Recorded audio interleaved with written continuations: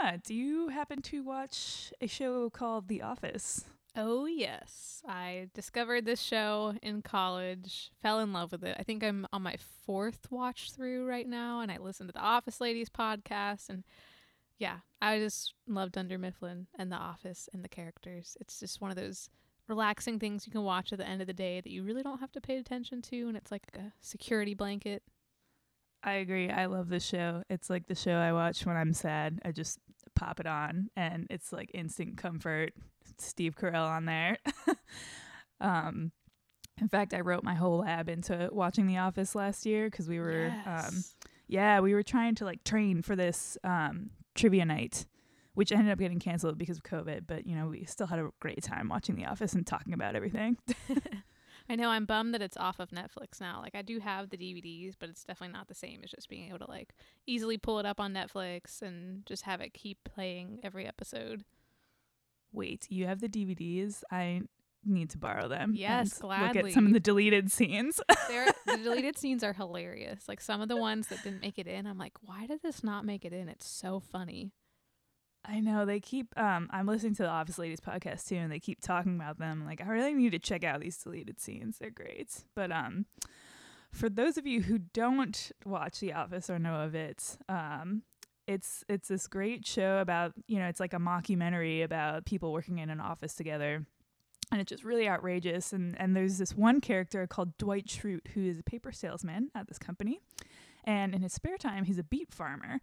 So this man is, you know, like the rest of the show, he's totally outrageous. He's intense, arrogant, and at times a complete buffoon.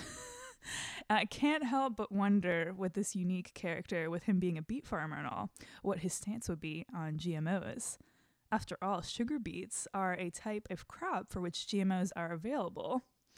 So, Emma, what do you think? Would Dwight Schrute grow GMO beets? You know what he says? Beats, Bears, Battlestar Galactica. I mean, I guess Jim says that technically in the show. But I think Dwight would probably be committed to non-GMO beets, just based off of kind of his pure nature when it comes to the farm. I mean, when Pam and Jim go and visit the farm, they are like treated to this experience of churning butter and going out into the field and putting poop on the field to help the crop. So I could see Dwight being very, not anti-GMO, but not wanting to use GMO crops, just to make it as similar to historical times as possible. See, I understand that argument, but I also feel like Dwight is such a pragmatic man that, I mean, one example of this is he invented a device called Burger on the Go, which allows you to obtain 6 regular size hamburgers or 12 slider size from a horse without killing the animal. So he's just this kind of person that appreciates efficiency. And that's why I think like maybe he could be on the pro GMO side, because he just want to use whatever works. But I totally get your side of the argument too, where he's, you know, kind of skeptical of medical interventions and the government and everything. So in the end, it's really a toss-up. All joking aside, GMOs are controversial for many reasons, some of which we're going to get into today on the podcast. In our last episode, we introduced what GMOs are, as well as the science behind how they're produced. So if you haven't listened to that one already, we recommend that you go back and check it out before listening to this one. Today, we'll go into why GMOs are so controversial and address some of the concerns behind GMOs. And since there was a lot to talk about in this podcast, our next podcast will talk about some of the pros of GMOs. Thanks to everyone who sent in their questions on Facebook, Twitter, and Instagram. These questions sparked some fascinating research directions for us, and we'll get to the answers of some of these questions in this podcast.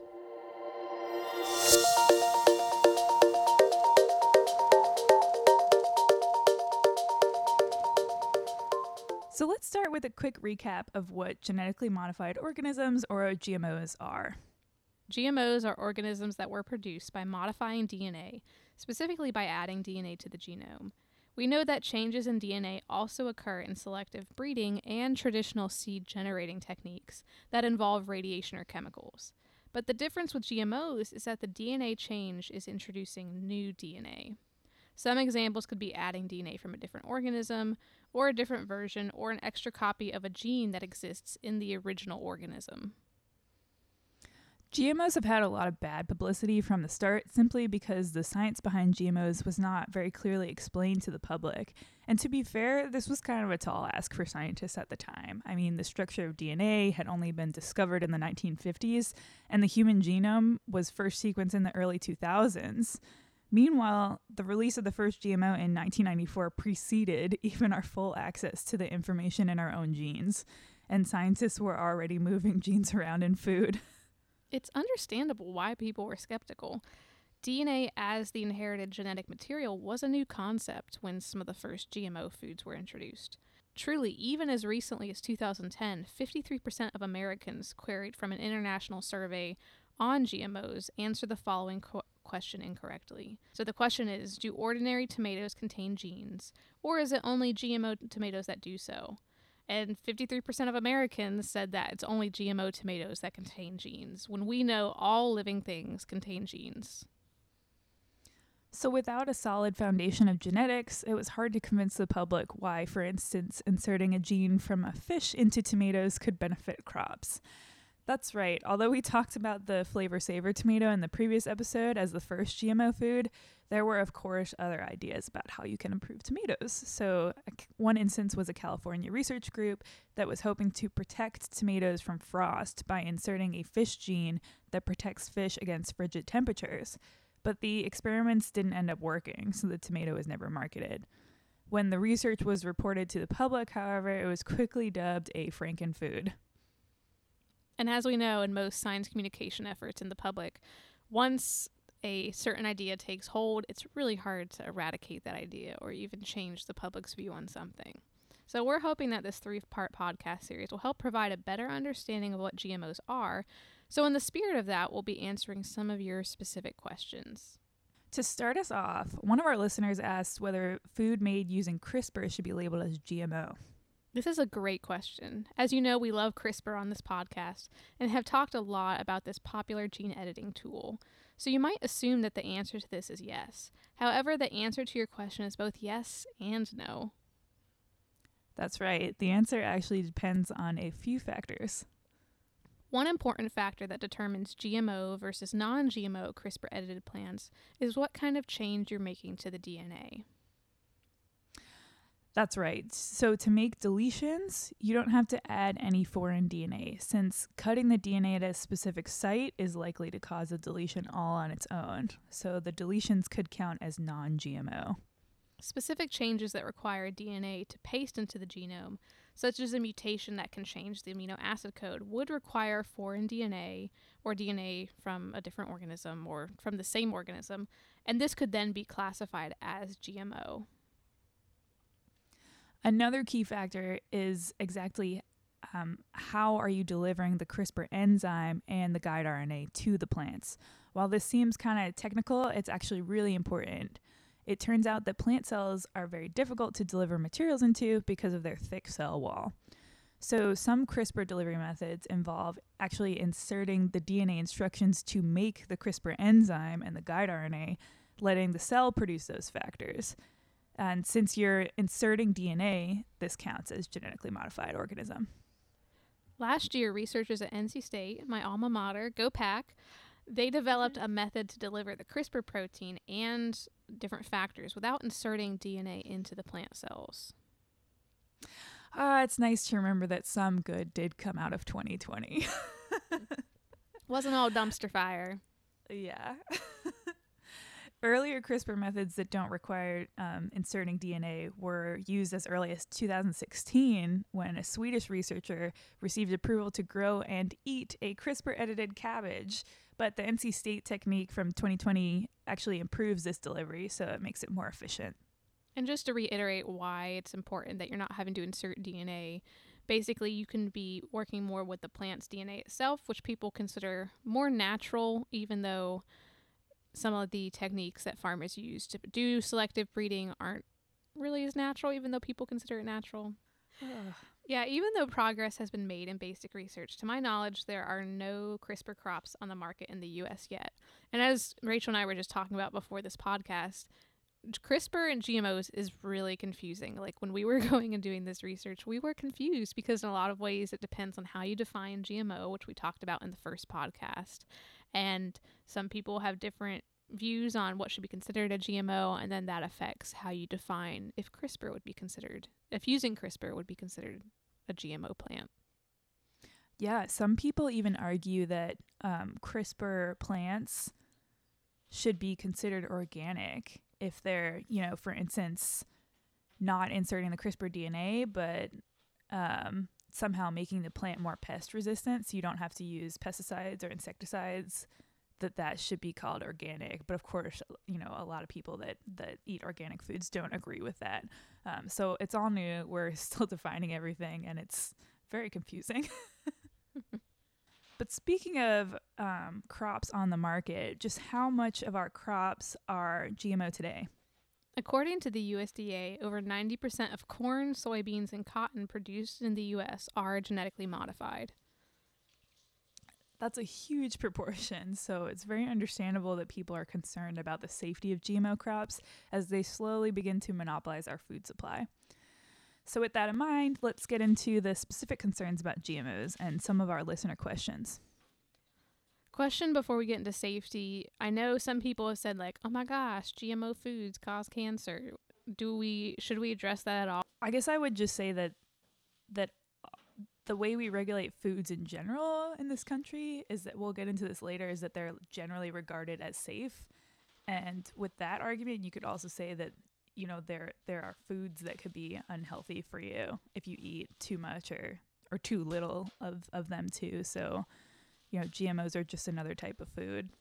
Okay. Yeah, I think that's a good we generally way to... regard these as safe, but we don't go through and systematically test everything. So I guess there's no way to know, but there's, you should have the same skepticism with regular food that you have with GMOs. So by far the biggest question about GMOs is, are they safe? In the U.S., there are 3 different agencies that evaluate GMOs for safety. The Food and Drug Administration, or the FDA, the U.S. Department of Agriculture, or the USDA, and the Environmental Protection Agency, or the EPA. So first, starting with the FDA, they evaluate safety, composition, and nutritional content of the food. Most GMOs are classified as generally recognized as safe, or GRAS, or GRAS. You may recognize this term from our series on vitamins and supplements. So this means that these GMOs do not have to be approved before going to market. However, the FDA, of course, encourages a voluntary consultation to determine whether pre-approval is necessary. So this is interesting because if you think about all of the foods in our country, if the FDA had to approve every one of them, that would be a definite headache. But it is encouraged for people to try and seek out some sort of approval. And I'm not sure what those numbers are for approval, but that would be interesting to know. Yeah, I mean, the way we do it here, kind of, it's the responsibilities with the company, and if they end up sending out a product that it's bad, of course there's a huge recall and there's likely to be lawsuits afterwards. So there's a lot of incentive for companies to work with the FDA and make sure a food is safe before they're bringing it to market. So next, the EPA regulates how pesticides affect human and environmental health. And this includes both externally sprayed pesticides and genetically engineered pesticides or insecticides like BT corn that we'll go into a little bit later. And then the USDA regulates the planting of GMOs to make sure they are not harmful to other plants. Right. So this is like ecological concerns of, could they be hurting natural plants or competing with them in some kind of way? So if GMOs are generally recognized as safe, then when exactly is pre-approval necessary? Well, in some cases, toxicity is a major concern. So when you think of the types of modifications that can be made to GMO plants, pest resistance is a major category. And one famous example of this is BT corn. BT corn is genetically engineered to add genes from bacteria that produce natural insecticides called cryoproteins. And these cryoproteins can selectively target caterpillars and moths and kill them, meaning that they're not going to be eating the corn and destroying it. Sidebar, one of the huge concerns from GMO critics was that BT corn would harm monarch butterflies, but an EPA study in 1995 found that there was no harm to non-target organisms, including butterflies. Yeah, it's cool that, the EPA did actually do a study on that in response to concerns from the public. So some of that does happen, and I think that's important when you're researching these sort of controversial topics, is to see from both sides, like, are anti-GMO activists being completely ignored, or is there some concessions made to them to say, okay, we're trying to look at your concerns and here's information. So I think that's interesting to look at also. But returning to human safety concerns, when we talk about these cryoproteins, they could potentially be considered toxins. So the EPA required that they were tested for safety and stability upon cooking, since heating will break down proteins. While some cryoproteins completely broke down upon cooking and were digested without toxicity by lab animals, one cryoprotein called Cry9C did not break down quite as quickly. So the EPA labeled it as suspect, just to err on the side of caution. So they approved its use as animal feed, but not for human consumption. So in theory, regulators thought it would be simple to keep seeds for human consumption separate from seeds for animal consumptions. However, practically, it was a logistical nightmare. Between farmers storing seeds in the same silos to simply not knowing what the crops they were sold were being used for, the Cry9C containing corn made its way into the human food supply. And this, of course, when it was discovered, led to massive recalls. So, for instance, Kraft recalled millions of taco shells sold, including at 7,000 Taco Bell restaurants, which is a place that's near and dear to my heart. Of course, after this, people were worried about allergic reactions to this toxin for very good reason. So 28 individuals actually filed complaints to the CDC complaining of allergic reactions. However, when this was tested and followed up, it was determined that the allergic reactions were not caused by Cry9C, but something else in the food. This is not to say that accidentally introducing an allergen into or a potential allergen into our food supply isn't a concern. Of course it is, but this is exactly why the FDA and the EPA work together to make companies test for allergenicity or the potential of a food to cause an allergic reaction, if that's a concern. Now that we've discussed some of the regulations of GMO crops in the U.S., we can address another listener question. And this is a question I've had for a long time, is why does Europe ban most GMOs, whereas the U.S. embraces them? So the major difference here is in GMO regulations. In the European Union, all GMO foods are regulated. There's no, this one can be exempt from approval, this one needs to go through approval, no discussion with the regulatory agencies. It's just default. If it's GMO, it's going to be regulated. So nothing can be exempt from these regulations like in the US.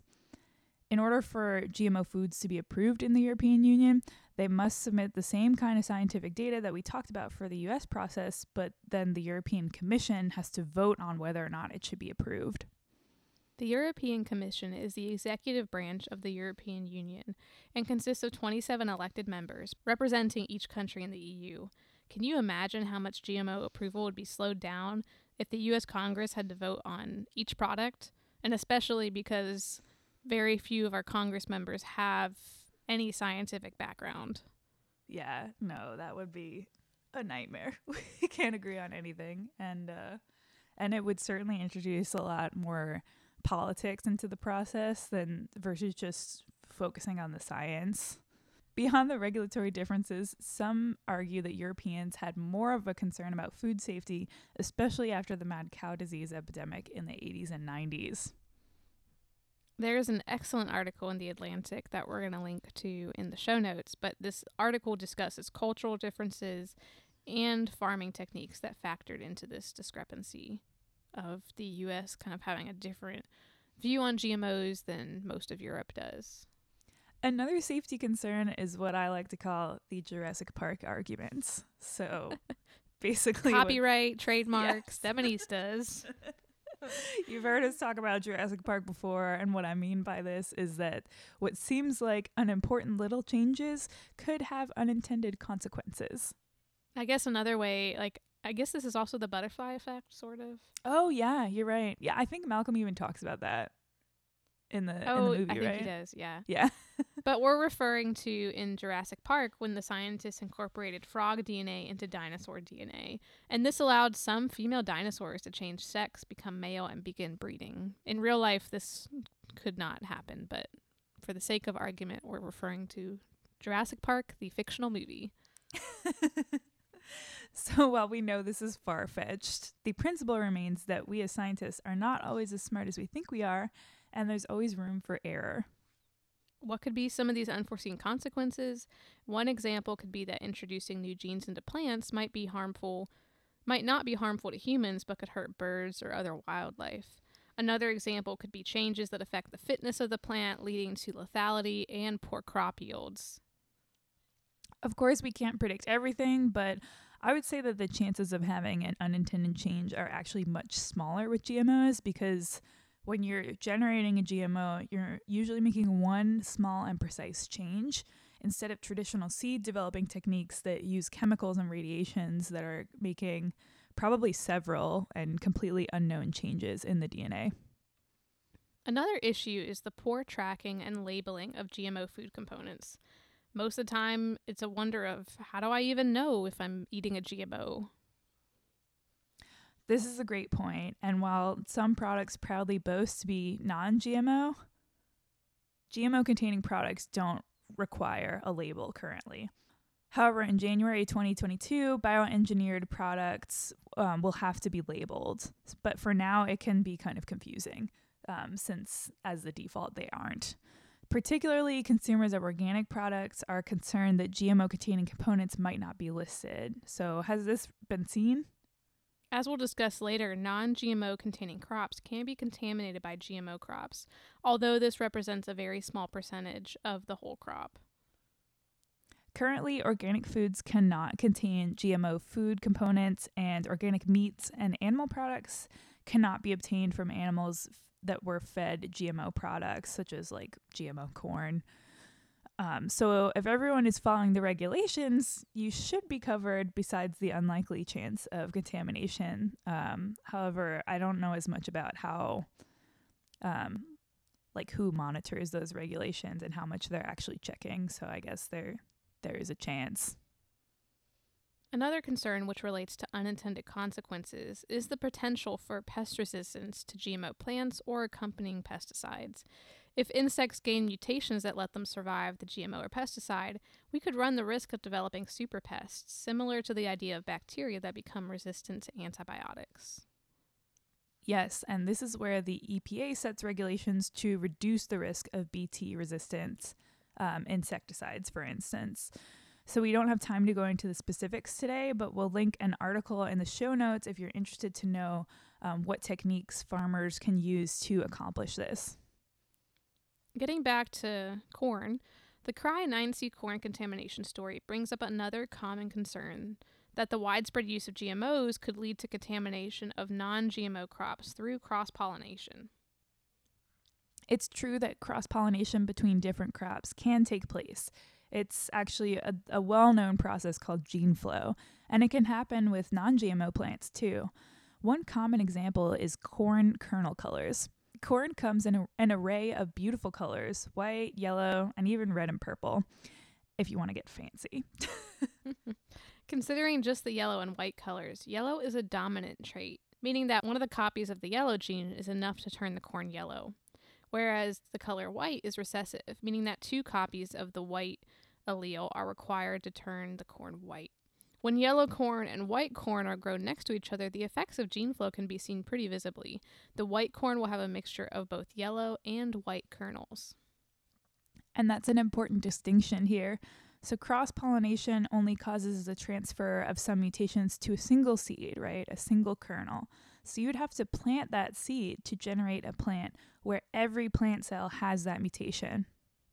Although cross-pollination can occur, the reality is that this represents a very small percentage of the overall harvest, and you're not going to be propagating that cross-pollination unless you're planting those specific kernels that Rachel mentioned. Yeah, and farmers it's really kind of faded out of fashion to keep your own seeds and plant them, so the chances of that are very low. So One example is a 2000 study in Australia that measured contamination of a newly introduced non-GMO canola plant that was herbicide resistant. So remember that pre-GMO, scientists could use other tricks such as chemicals and radiation to induce mutations and try to identify plants with desirable traits, such as herbicide resistance, which this canola plant had. Anyways, the study measured contamination in fields that were several kilometers away from the herbicide-resistant canola crop and detected contamination in 2/3 of fields tested.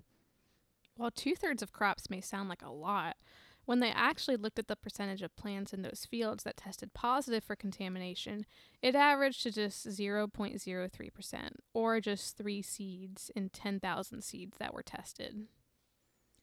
Since, as we said, most farmers purchase their seeds annually, there's no chance of this percentage of contaminated plants expanding over time. Much of the fear of GMO contamination of crops comes from a 2001 publication in Nature, which is a very prestigious science journal. The authors claimed that they had detected genetically modified DNA in Mexican corn plants, even though planting of GMO crops was banned in Mexico since 1998. However, the paper was later retracted after it was shown that the detection of contamination was actually a false positive caused by technical issues with the experiment. Like we discussed in How Science Works, which was a podcast we did a few months ago, and how everyone has witnessed during the COVID-19 pandemic, scientists are only human. They can forget important controls and make mistakes. While it was important that Nature retracted this paper, publications that get as much traction as this one did in the press can have long-term effects on public trust of science and skepticism of new technologies, even though this paper ended up being retracted.